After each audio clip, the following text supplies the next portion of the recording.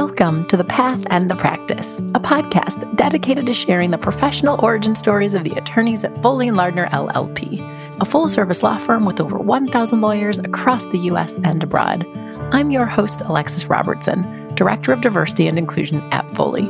In each episode of this podcast, you'll hear me in conversation with a different Foley attorney. You'll learn about each guest's unique background, path to law school, and path to Foley & Lardner. Essentially, you'll hear the stories you won't find on their professional bios. And of course, you'll learn a bit about their practice. Now, let's get to the episode.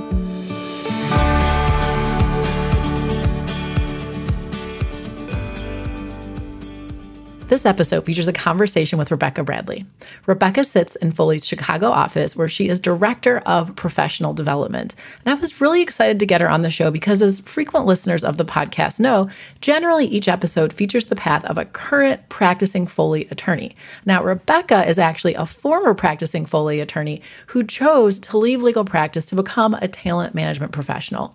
So before we dive into her talking about her role as Foley's Director of Professional Development, we first cover her path to law and a bit about her practice.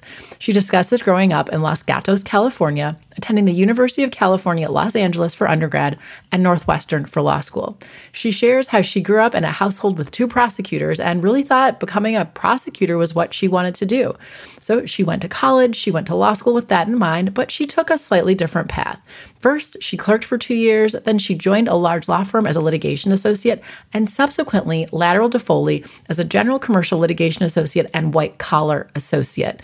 But after a few years with Foley, the opportunity to become the firm's director of recruiting arose, and she decided to leave full-time legal practice. Another thing that we cover is Foley's overall investment in talent management at the firm. And so you'll learn that in the last few years, Foley has devoted a lot of resources to further supporting and elevating overall talent management at Foley. And as a part of that, Rebecca then had the opportunity after 5 years as the Director of Recruiting to step into the role of Director of Professional Development. We cover what that is, and I think most importantly for listeners, no matter where you are in your career, we cover why it's important. I think often when we're talking about large law firms, particularly for law students or junior lawyers, you forget that there is a whole apparatus or structure supporting the development of attorneys and that it can actually play a really key role in your career.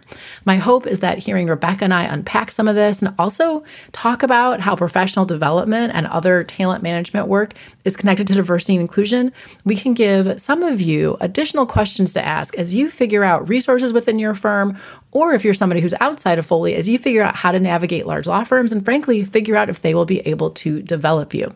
I will also add that we did not take a deep dive or really talk much about Rebecca's former practice as a commercial litigation associate or in white collar, but if that's something you'd like to hear about, I recommend that you check out the episode of the podcast with Greg Heinen. He's episode 27 and a commercial litigation associate at Foley, as well as an episode featuring Olivia Singelman, episode number 34, who's a senior counsel in Foley's white collar practice group. With that, I'll just say I hope you enjoy my conversation with Rebecca. Rebecca, welcome to the podcast. I'm going to have you start like all my guests, which is ask you to give your professional introduction. Hi, Alexis. Thank you so much for having me. My name is Rebecca Bradley. I am the Director of Professional Development at Foley & Lardner, and in my role, I direct all functions related to attorney development. That's at a very high level, and I'm sure we'll get to more details later. We definitely will. So before we jumped on, just so the listener knows, I was telling Rebecca how excited I am to nerd out a bit about legal talent and development because I just don't think within the structure of large law firms this is talked about enough. So I'm very excited once we get there, but we do have to get there. So let's start somewhat at the beginning, which is where are you from? Where did you grow up? Sure. So I grew up in Northern California in the Bay Area, South Bay, primarily in the Santa Cruz Mountains, just south of Los Gatos and near Santa Cruz. It's so funny. You've told me this before, but I completely forgot. Thus, I found that very surprising for some reason. And also, it's funny. So for people who listen to this show, this is oftentimes the first opportunity, even though, Rebecca and I work together frequently, where you get to unpack someone's life. So I'm like, all right, well, so go on. Tell me a little bit about, I don't know, a snapshot of what you were like in, say, elementary school or middle school. What were you into? So I would say I was always really academically inclined. I think I was valedictorian of my middle school. I talk to my daughter now about competing with my elementary school teachers on multiplication flashcards because those things just came naturally and to use your phrase, like nerded out on school. So I was definitely that kid. And then around junior high, I got involved in sports and I started playing soccer. And so soccer became a really serious part of my life outside of school in junior high and then throughout high school. I just have to add that the thought of multiplication flashcards gives me anxiety now. so I was a kid where they would, I don't know if they do this anymore in school. I think they do, where you would have the timed tests. That really stressed me out. And you're bringing back flashbacks that I do not want to remember, but you were probably doing really well at those. I really loved school. I didn't necessarily have to work very hard at it, but because I always did really well, it sort of propelled me to focus on it more and to really double down and invest there. I would say that about 70% of the lawyers on this podcast say that. So, some sort of social science research, a lot of people who nerd out in school end up going to law school. And I wanted to ask you, did you have any siblings growing up? Yes. So I have a younger brother. He's 20 months younger than me. And as my parents would say, if Rebecca got straight A's in school, Nelson got straight A pluses. So I had built-in competition, right there at home. Wow, a little friendly, maybe friendly, but I'll call it friendly sibling rivalry. And so you mentioned, okay, so you're probably doing great at school, I'm assuming, as you're playing soccer. Is that the dynamic you had going through high school as well? Yes.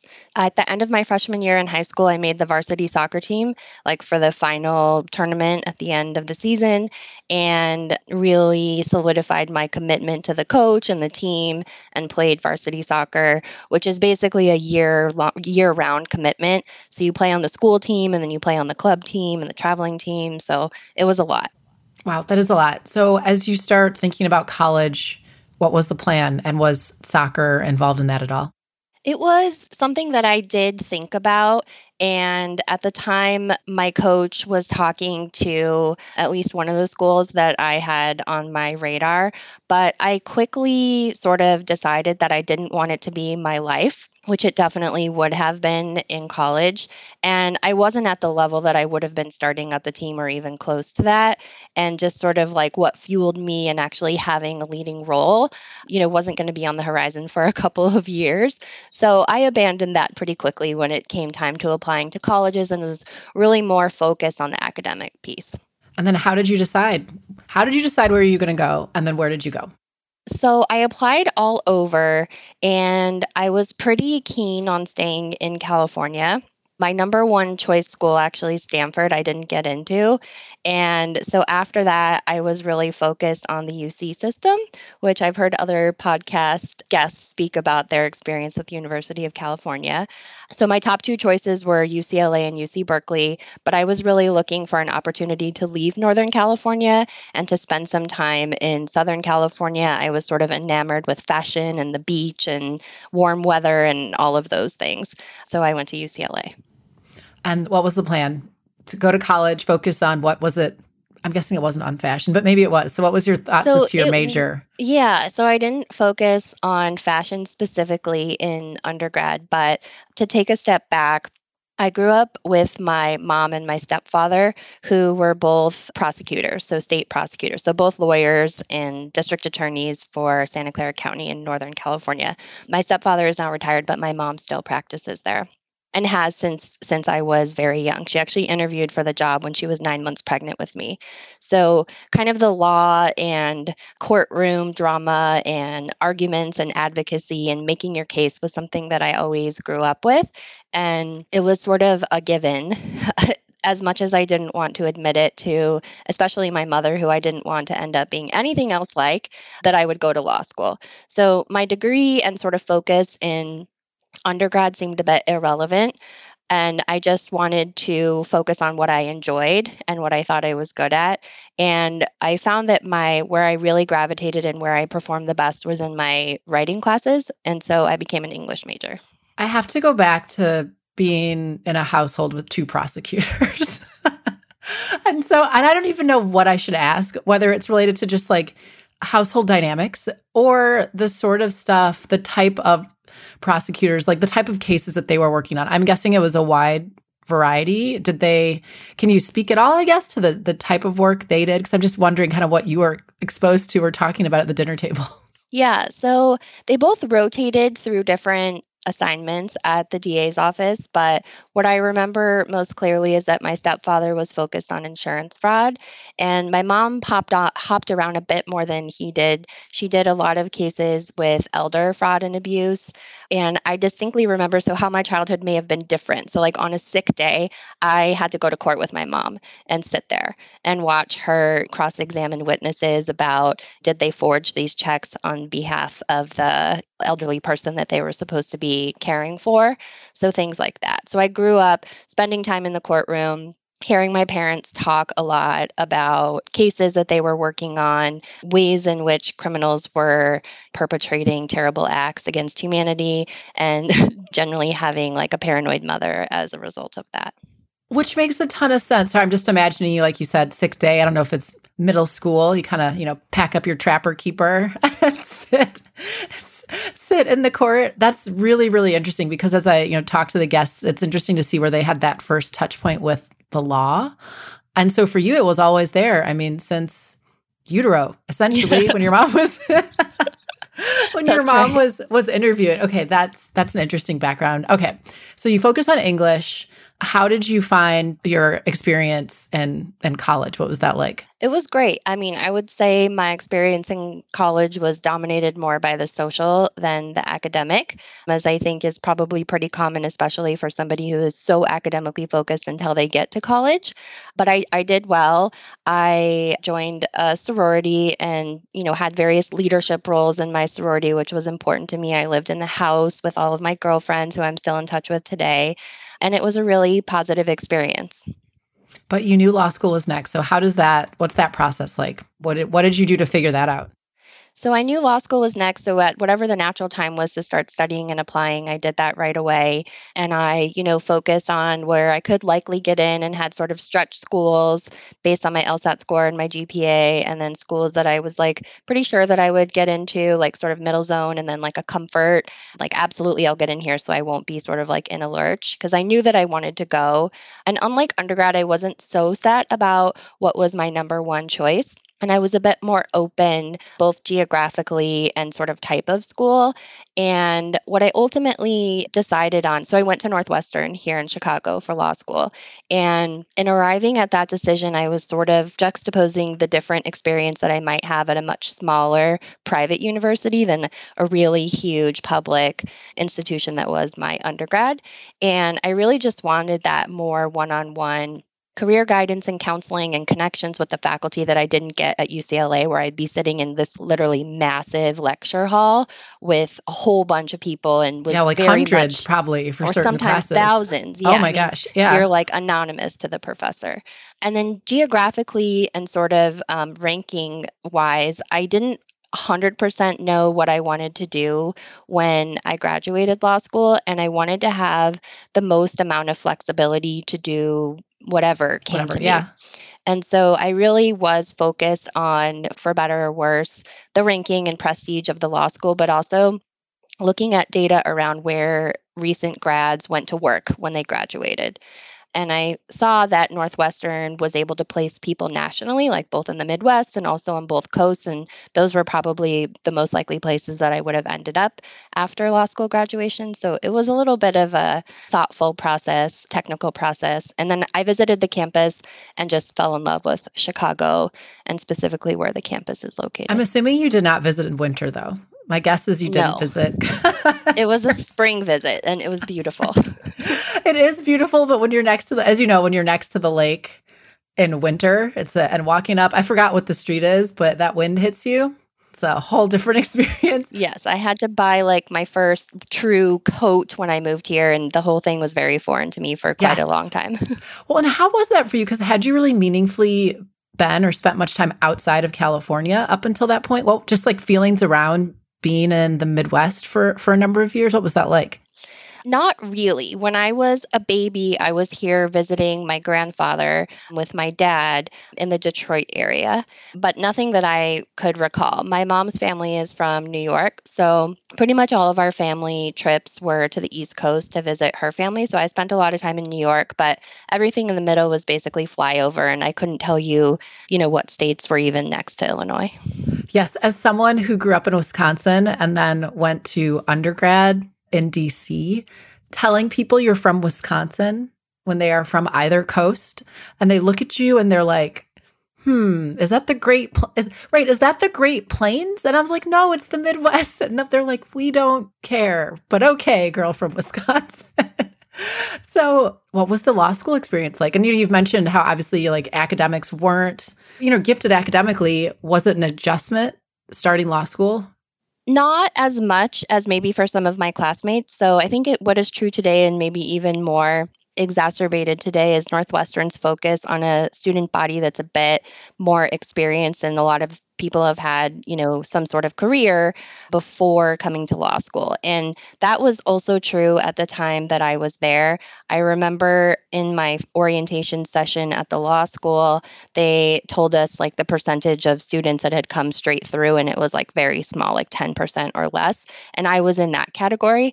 But I do think it helped me in terms of preparedness for the rigor and intensity that was law school, because I was used to doing homework and having that sort of schedule where you go to a class and then have a bunch of stuff to do on your own in the evenings or on the weekend, and then perform in class, if you will. And also, I think I had a leg up in law school because of my English background and all of the experience that I had with writing. It certainly is a different type of writing, but my legal writing class, my first year of law school, just clicked. Wow. That's a testament, by the way. You were meant to do professional development because of that, but go on.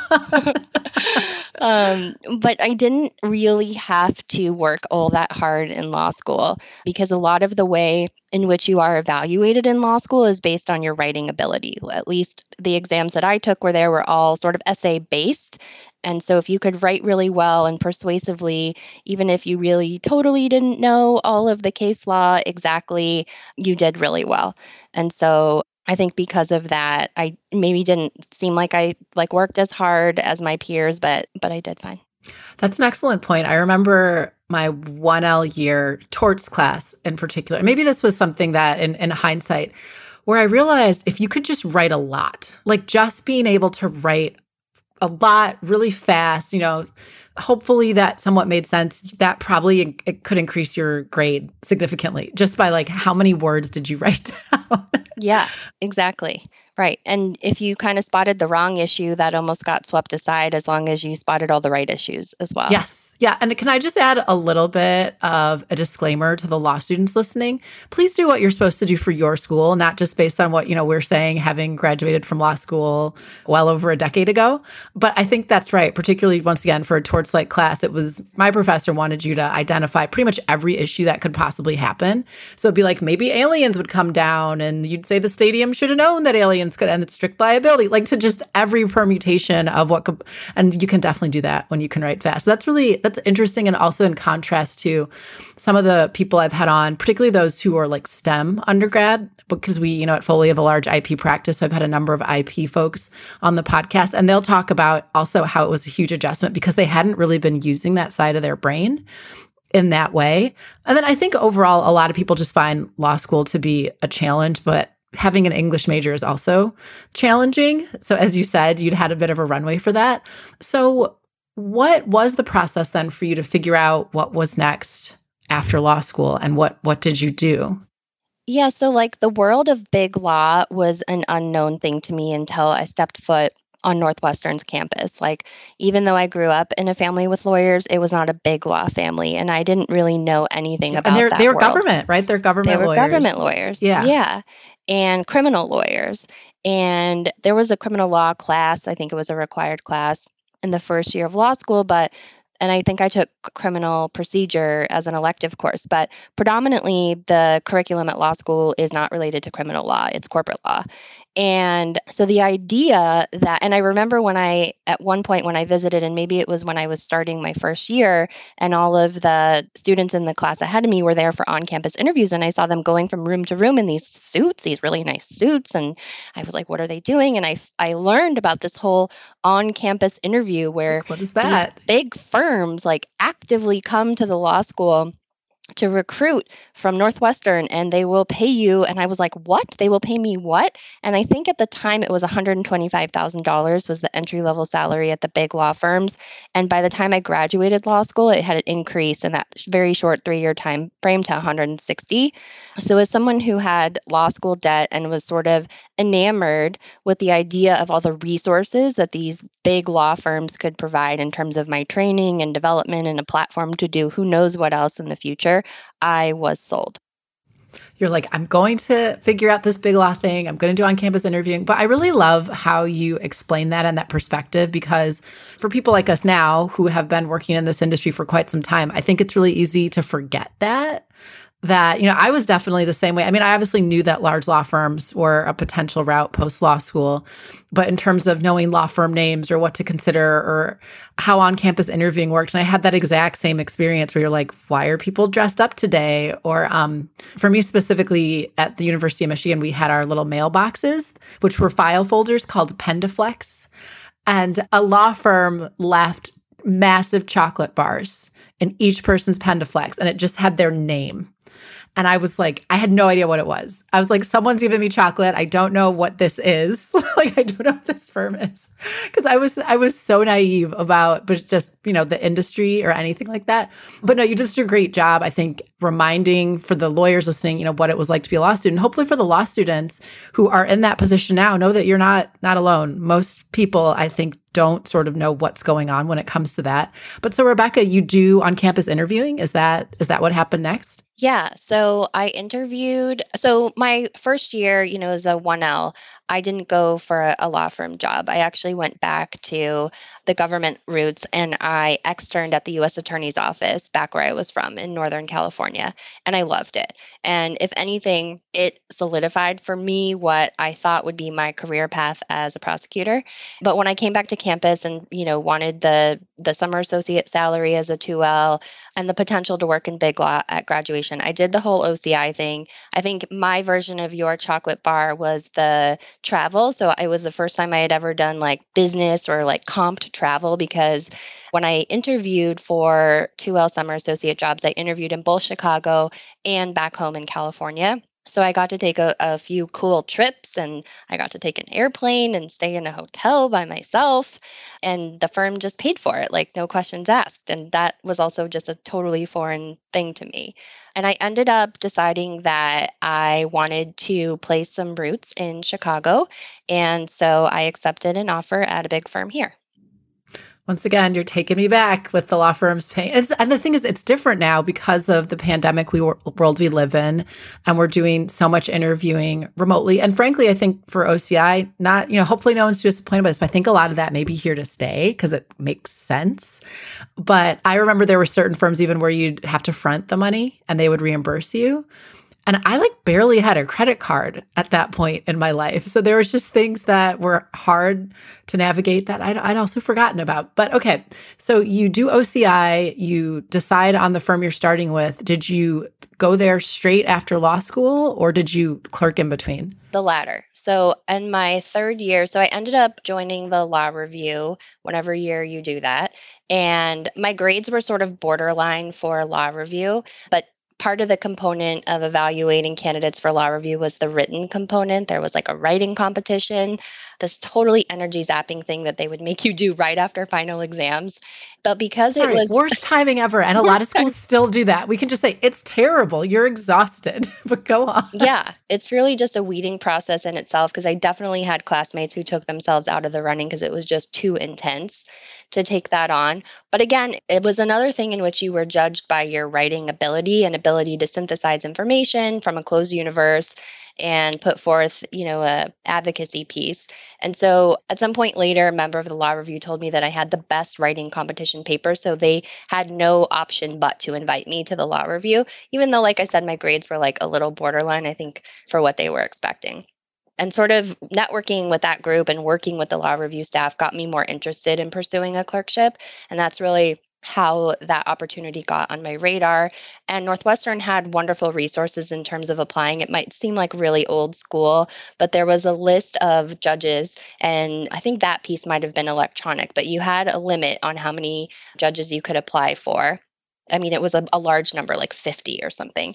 And you filled out your applications. And then I remember like going to physically like drop them in boxes. And then the law school organized sort of the collating of them all together and getting them to chambers on your behalf.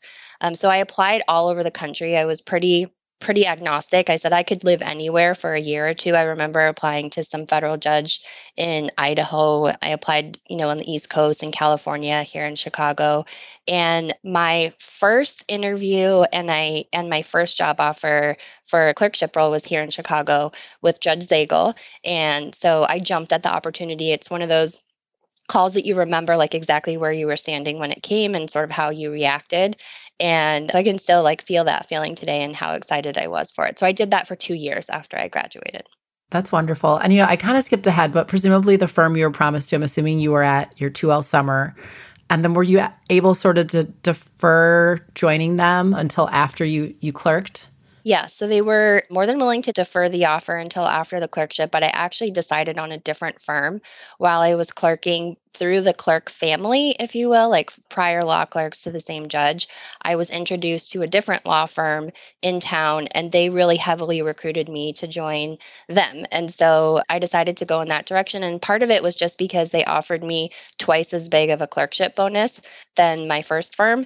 And for someone who had a large amount of student debt and was living off of a law clerk salary for a couple years after law school, it made a big difference. That was impactful. And by the way, did you go in signing up for 2 years or did you end up extending it to 2 years? I knew it was going to be 2 years, and it was pretty common way for judges, at least in the Northern District of Illinois, to structure the clerkship where he hires one clerk every other year for 2 years. So you always have a senior law clerk and a junior law clerk. So someone who trains you, and then the next year you kind of get the opportunity that continuity. To train. Mm-hmm. Yeah. So what kind of stuff did you do as a clerk? Everything and anything. And the judge knew that I was very interested in criminal work. So the default rule was that he would handle the criminal matters himself. And to be honest, there wasn't a lot of motion practice and the requirement for written opinions as it came to the criminal work. A lot of it was like quicker motions that were decided from the bench. But whenever there was a writing opportunity that came with a criminal matter, regardless, I was the even law clerk. So I got to work on all the cases that ended in an even number. So regardless of whether it was an even or an odd, he would really filter all the criminal stuff to me. So I got to continue to get exposure to that. But the vast majority of it was, really understanding what Marty Reddish was talking about in civil procedure. I was like, oh, Rule 56, like, oh, that's what they're talking about. I understand now how it works in real life. So it was a bunch of, my entire day was filled with reading submissions from parties, doing legal research. I sat in court almost every single day, watching the docket and to the extent we were in trial, and then just writing opinions on behalf of the judge, like draft opinions, obviously, that he would review and edit. That experience and context is so important. And, I've had people on who clerked before. And so for listeners or whomever is considering being a litigator, clerking is really helpful. I mean, I'm a former litigator who did not clerk. And part of it may just be me being a little dense, but I will admit there were things that I was, well into my fourth, fifth, maybe sixth year of practice that I didn't necessarily appreciate. And particularly towards the end of my career, I remember working with a partner and I would ask her all my civil procedure questions. And eventually I was like, oh, it's so funny. Whenever I ask her these things, she just opens the book and reads the rule. Huh. Why did she do that? Absolutely. So it took some of us longer to understand what was going on. But also with you, Rebecca, this is very exciting because obviously I know how this story ends professionally, but there's part of me that's like, how does all this happen, right? Because right now, we have someone who's very interested in criminal procedure, prosecution, legal writing, and of course, we know you don't practice anymore, but we will get there. So what's next after the 2 years of clerking? Yeah. Then what happens? So I go to this firm in Chicago and I practice as a litigation associate and I get great experience. And really the two things that were missing were one, more of a focus on the criminal aspect of the practice. And in that setting, it would either be pro bono work on behalf of criminal clients as a defense or like white collar type investigation work. And there was just so much competition for it and so many associates that wanted it. It was hard to really make that a core part of your practice. And then the other thing that was missing for me was really more of an opportunity to practice and actually use oral advocacy as part of my daily litigation practice. I was primarily relied on for my writing ability, and I was the third or fourth associate in line at the very bottom of the case, and my drafts would be passed up, and then someone else would do the argument. I would say, with the exception of a pro bono matter where I did get to argue a Section 1983 excessive force case before the Seventh Circuit, I really had almost no opportunity for oral advocacy. And I had actually just been passed over for an opportunity like that to argue one of my briefs when a legal recruiter called, which they do from time to time. A well-timed recruiter call. I can relate to that as a former recruiter. Yes, you can. Mm-hmm. So a recruiter called. She told me about the opportunity at Foley, and it sounded like all the things that I was looking for. There was a white collar partner that was looking for a dedicated associate, and the associates generally had the experience where they were getting deposition practice and in-court experience like much earlier in their careers. And I was like, sure, I'll go talk to them. Well, and before we go into full-on Foley propaganda mode, just kidding, but were you tempted at all, or had you been considering going government at any point? Yeah. Absolutely. A different inflection, each year, or when I saw that the U.S. Attorney's Office was hiring, I definitely thought about it, but it just was never the right time for me. I was getting great experience at my first law firm. I mean, I was working on very sophisticated litigation matters. I was spending a lot of time writing and doing research and sort of watching the practice evolve and taking advantage of the robust training resources. So I wasn't necessarily lacking. And also the compensation differential was a big motivating factor. Mm-hmm. Well, I also like what you said about it just wasn't the right time, because I think this is true for everyone, whether it be financial related or, personal family stuff. There's a lot more that guides our professional decisions than just sort of pure, what do I think sounds neat, right? And I don't know that if we talk about that enough. So I think that's an important thing you raised. But so you got the call. The recruiter called you at the correct time, which, like I said, I was a recruiter for a couple of years. And there are times where you just happen to connect with that associate in the right window where they're open to certain opportunities. And so you make the move to Foley. And then, so what was that like and what happened? It was exactly what I had hoped it would be. The firm really fulfilled all the promises that they made to me at the recruiting stage. So I truly worked as the go-to associate for one of our lead and now the head of the practice group of our white collar practice, and I loved it. I loved having more opportunity to speak with clients, to interface with the government. And I also was able to keep a broad mix of general commercial litigation matters, but in a way that was much more, I would say, accessible to the meat of the work. And most of that was driven just in the way that Foley staffed its matters. So it was very common. And by the time I lateraled over to Foley, I was a mid-level associate. So it was it was me working with the partner. And then sometimes there was also a junior associate on the matter. So it was really that level of responsibility and kind of engagement with the client and with the partner that I was looking for. And there were right away opportunities to take depositions, to go to court, to really manage small cases all by myself with the supervision of the partner. And I really felt like, okay, finally, I'm actually practicing law. I have a couple things, a couple questions, couple comments. So once you got to Foley, I think you mentioned you were a mix of white collar, but also still general commercial litigation. And your experience, I have your LinkedIn up because I like to follow the different inflection points on the. It's probably not updated. I think you're doing a good job. Everything tracks so far, but it looks like you joined Foley in 2012. So I know you're going in on, a decade with the firm in some capacity, but I think this was still very much true in 2012, but just the nature of how Foley's structured and our leverage. We do, I think across the firm, things get staffed, relatively leanly, right? In a way that people are getting early experience.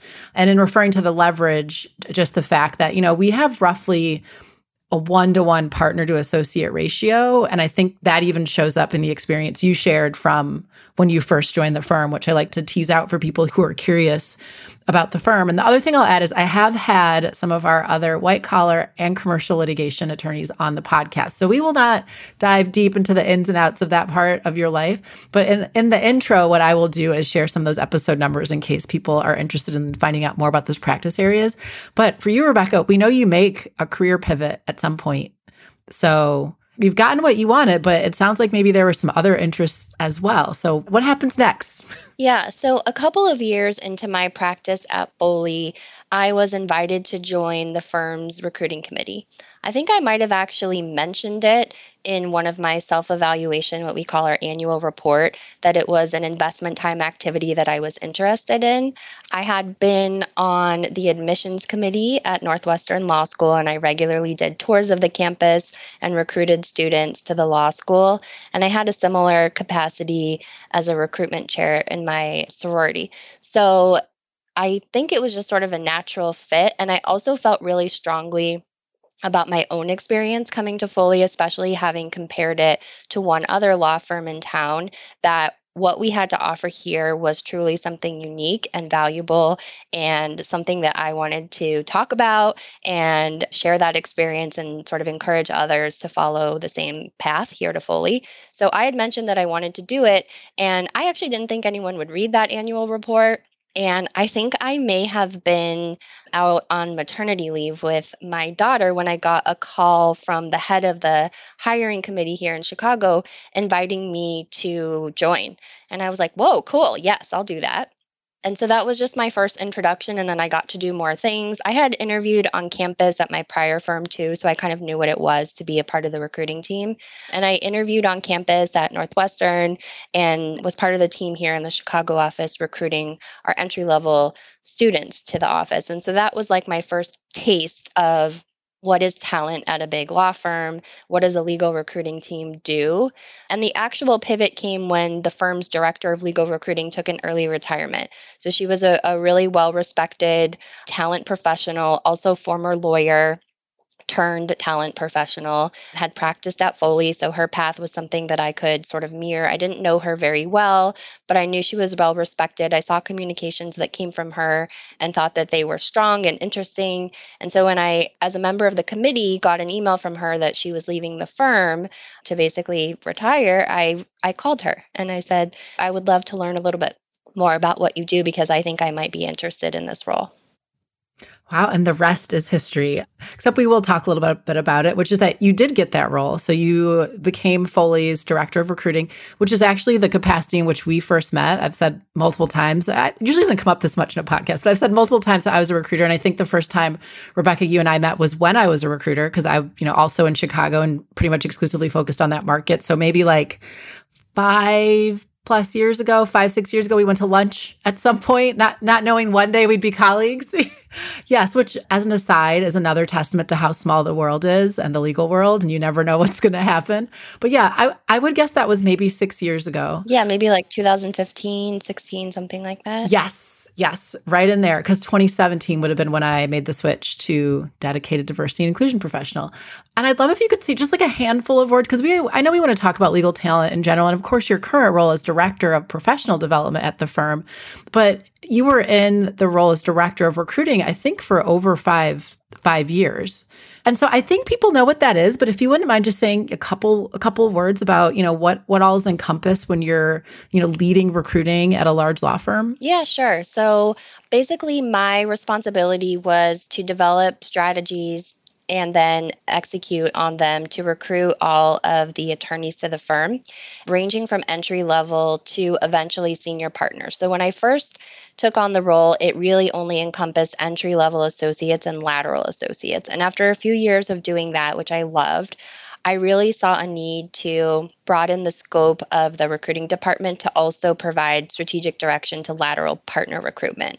So the firm appointed a chief strategic talent acquisition partner who still serves in her role today. And together we developed, a comprehensive program for sourcing and identifying and ultimately recruiting lateral partner level candidates and groups into the firm.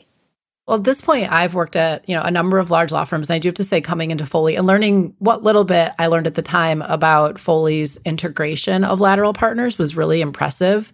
It's just the firm has a really comprehensive way of onboarding and assisting and then sort of tracking lateral partners, which I just think is really neat. And I'm sure is, a testament to the work that you did prior to switching roles and becoming director of professional development, which now I think you've had this hat on. It's definitely been, is it a year and a half? Are we closing in on 2 years maybe? Closing in on 2 years this spring. So coming up on it. Yeah. So actually, something I want to do is give listeners a little bit of context I'll back up completely. So when I talk to the lawyers and tell them what I do as a diversity professional at Foley, I'll often say, when I was practicing, I rarely would sit back and think, how does my firm structure the back-end talent management functions, right? Usually when you are joining a law firm, you're not going to ask for the org chart for the rest of the firm. But, I think it's actually really important as to what those functions are and how they're structured and how you're supported. And something that Foley did, I'd say starting about 3 years ago, is Foley brought in a chief legal talent officer, Jen Patton. And as a part of that, really provided additional resources. And I would say just elevated the overall talent management experience by taking functions that have been at the firm for a long time, but putting them all under the heading of legal talent development. So that includes diversity, myself, includes you as professional development, includes attorney coaching, includes alumni, and includes recruiting. But we are in the same department and we're focused on all those life cycle events, like sort of what you just mentioned, but from recruiting you into the firm, frankly, up through retirement, all the things that help our legal talent. And so I just wanted to give that context to everyone because it's really important. And I'll try not to get too on my soapbox about how important that collaboration is if you want to actually achieve diversity and inclusion and move the needle on that. But so that's sort of the context with some of the movement. I think, maybe externally, some folks may have noticed we've actually hired quite a bit within this side of the house. And it's because Foley's made this concerted effort to add even more support to those folks. But as a part of that big change, you had the opportunity to take on or switch hats, not taking another hat, because you gave the recruiting hat to someone else. Right, that's right. You had the opportunity to become Foley's director of professional development. I know you said what you do in that role earlier, but that was like 40 minutes ago. So could you say again what you do now as PD director? Sure. And one thing first that maybe I would have never asked as a law student was around the firm's strategic plan. And then when you're interviewing with that firm, and hopefully you can find something about the strategic plan on their website or in their recruiting materials, but ask the attorneys that you're meeting with what that means for the firm. And you'll understand if the firm is really committed in how they're acting on those plans and living those values with what the attorneys actually know are the action steps and what they see happening around them. And the fact that talent is one of the core pillars of our strategic plan is really evident by so many things that are going on at Foley. Alexis, you just mentioned the hiring into the talent area, the programs that we have the budget to bring to bear for our associates to engage with. So I would focus on that too. But in terms of what do we do in the professional development department, I would say it's what most people think of as training, and that is definitely one of our core functions. And I'm happy to talk and would love to talk a little bit more about everything we do on the training front.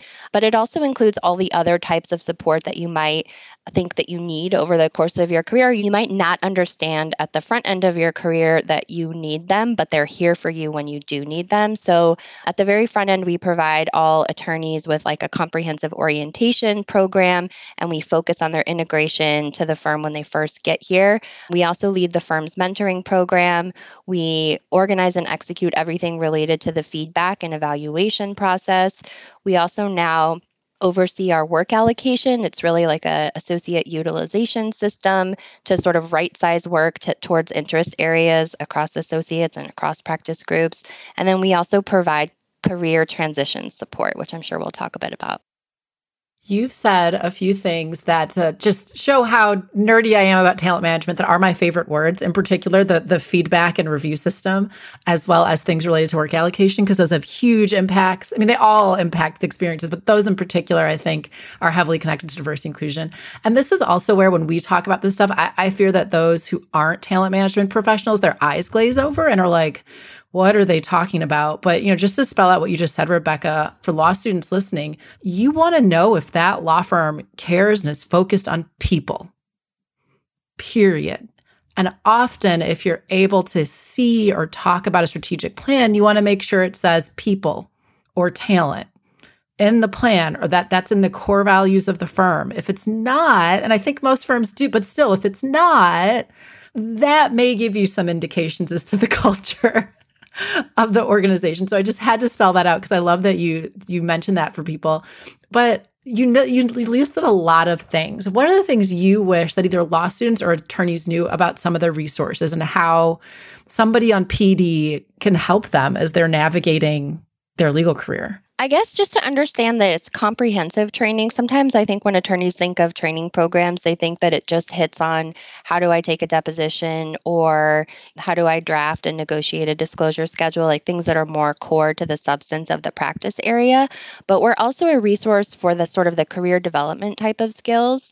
And we try to introduce those at like the right place and time, but we're a big organization.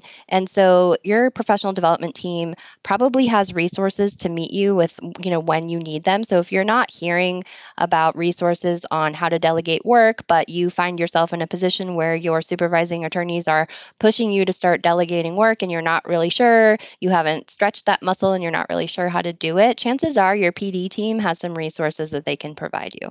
Absolutely. And on behalf of our legal talent development and PD teams, and maybe on behalf of those at any large law firm, there's a decent chance that maybe there was an email about that resource or maybe multiple emails. But given that, a lot of our lawyers are very focused on their billable matters, I think it's easy to miss when that sort of stuff is shared. Something also that I can't help but sort of, use you, Rebecca, to talk a little bit about is I'm often asked, Alexis, you're director of diversity inclusion at a big firm. How do I, as a law student or perhaps as a lateral attorney, know if that organization cares about diversity? And I'll often say all of our websites look the same. It's going to be very hard for you to tell just from that, which is, the thing particularly law students will obsess over. But your North Star is that firm's ability to develop you as an attorney, right? Their ability to train you. All the things you just mentioned, Rebecca, which happen both informally and formally. So I actually think what's most powerful is learning about the professional development opportunities, learning about the structures. And it can seem like a tall order to try and unpack those systems, but that's actually what affects your day to day. There's a lot of other things. I won't go too far into that, but I think that's often a missed point is that students will go right to the D&I page and not read the information about all the other ways the firm is going to develop them, because that commitment to you as an individual is what is key. And I think something you've also been speaking to is the fact that, we're really large law firms. Foley, I think our attorney headcount is now over 1,100. And we're in a career that used to be apprentice style, right? It used to be, you just shadow this lawyer for 5 to 7 years and you'll learn how to be a lawyer. But the growth of professional development departments and just talent management in general is a response to just how many lawyers we're training and how important it is. And the other thing, that's really important, nothing will replace the value of on-the-job training. That is truly the best. So the feedback that you're getting and the actual experiences that you're getting in either your billable or your pro bono matter are always going to be sort of the best source. But sometimes you just need the nuts and bolts, like what are the rules and what are some best practices when I get there? The on-the-job training is also, although we have mechanisms in place, it's also the hardest thing to control as a talent professional. It's much easier for us to make sure that we're delivering equitable training across practice groups and across offices and sort of just in time and just in format that the attorney needs at different stages in their career. So that's what we definitely have to do. That's like a given that has to be done. And then some of the more creative work, happens on the side of the work allocation and the utilization systems that we have in place to try to right size and match up the opportunities where all of that other really important training takes place. Yes, I'd say that is very well said. And a couple other things I want to acknowledge is the importance of, your role as well as other talent management professionals just navigating this pandemic environment and all of the, I don't even know what the right term is. I'm going to say like mobilization, but going, virtual for so many things, but really mobilizing to support the lawyers and kind of turn on a dime. I know at this point we feel like we've been operating in a pandemic forever, but all of this had to get changed so quickly. So I think the support of you and your department has been invaluable. And the other thing for lawyers, because, we are in sort of difficult times, I think professional development and talent or legal talent development are also great resources when you feel like you just need some help. Right? Whether it be exploring who can kind of guide your pointer in the right direction and exploring perhaps reduced or flexible schedule options, perhaps just other resources that could be useful. And I think sometimes we'll forget about that as another way that we're able to assist attorneys. Absolutely. And we can be there when things are slow, when someone's having a slower, period in their practice, because it typically ebbs and flows regardless of what practice area you find yourself in. We have nearly unlimited training resources. We try to do a good job of curating them and presenting them to our attorneys in a way so that they understand what sort of like what I must engage with versus what I could and should engage with if I have the time. But where I also think we provide great value is when the firm is on sort of that upswing, when we're very, very, very busy and our partners really don't have time to think thoughtfully on things like staffing because they're just so busy that they need an associate to do the work now. And so where we can come into play is building up thoughtful systems that allow them to more thoughtfully but easily, with not any more and hopefully less effort than they would have to do without the system, distribute work, as an example, more equitably and more fairly and more aligned with the associates' interests, which they're telling us. Like, we ask the associates, what are you interested in working on that you're not already doing? Or what are you doing that you really are interested in and you want to double down and really develop that as your specialty practice? We maintain that information and have very easy ways that we can share it with partners who are doling out the work so that we can sort of right size the opportunity to the associate. Which is so important, and which is why I'm so happy you're on my team, because all the words you were saying, if anyone was able to see the video of us talking, which they can't, you just see me smiling, because those have huge diversity and inclusion implications. And, Rebecca knows this well, but I'm also, as a D&I professional, very much a systems person. Education and training are key, but I think overall, in terms of large law firms, we've maybe focused a little too much on that and not so much in the system. So it's a privilege for me, Rebecca, to work with you and our broader team to see those systems come to fruition, because I'll often say a lot of things that impact diversity and inclusion, they're not labeled diversity and inclusion, right? But you were speaking to that just then. The final comment I want to make also, because our team, given that Foley is a, very old law firm, our team and our department are relatively new. And so I think also for the Foley attorneys who are listening to this, to please consider us a resource. I think sometimes, of course, your practice group, your department chairs, others in your office or in your group are resources, but so is your legal talent development team. So one thing I'm on a mission to is just to educate everybody about, you as a resource, Rebecca, Jen as a resource, Jen Patton, Amy Moynihan, and myself, because I think sometimes the lawyers can forget about just how tied in we are to essentially their day-to-day experience. And sometimes when you don't quite know who to ask, or maybe you're a little intimidated, you're a little more junior, a little intimidated to ask that senior partner, you can feel free certainly to ask Rebecca or me or other members of legal talent development. So hopefully that's helpful to some folks. But Rebecca, turning back to you for my final substantive question, what's your overall advice to a young law student or maybe someone junior in their career who's interested in pursuing legal? What are your thoughts? So I knew you were going to ask me this question because I have listened to your podcast, and I didn't write anything down, but I kind of had thoughts on two topics. So the first is really to be open to new career paths or opportunities that may have not been immediately obvious to you or part of your plan. I think I talked several times about what my initial plan was, which is obviously not what I'm doing today, but I feel totally fulfilled in my career and with my colleagues and with a firm that has been so supportive of of the ways in which my career has pivoted when I've been here.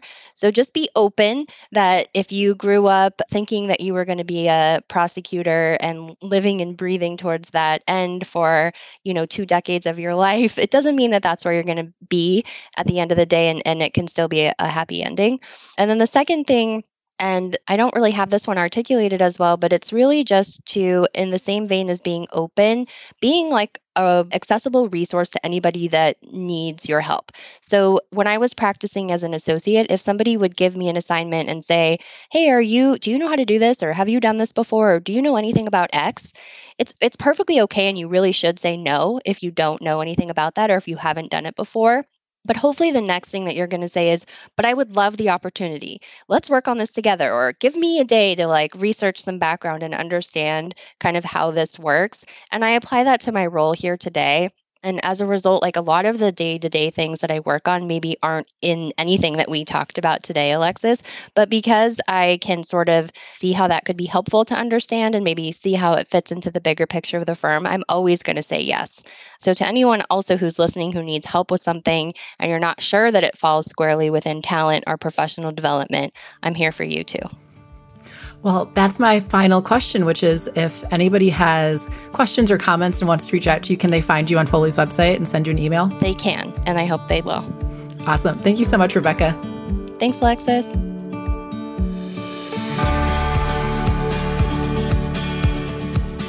Thank you for listening to The Path and the Practice. I hope you enjoyed the conversation and join us again next time. And if you did enjoy it, please share it, subscribe, and leave us a review, as your feedback on the podcast is important to us. Also, please note that this podcast may be considered attorney advertising and is made available by Foley & Lardner, LLP for informational purposes only. This podcast does not create an attorney-client relationship. Any opinions expressed herein do not necessarily reflect the views of Foley & Lardner, LLP, its partners, or its clients. Additionally, this podcast is not meant to convey the firm's legal position on behalf of any client, nor is it intended to convey specific legal advice.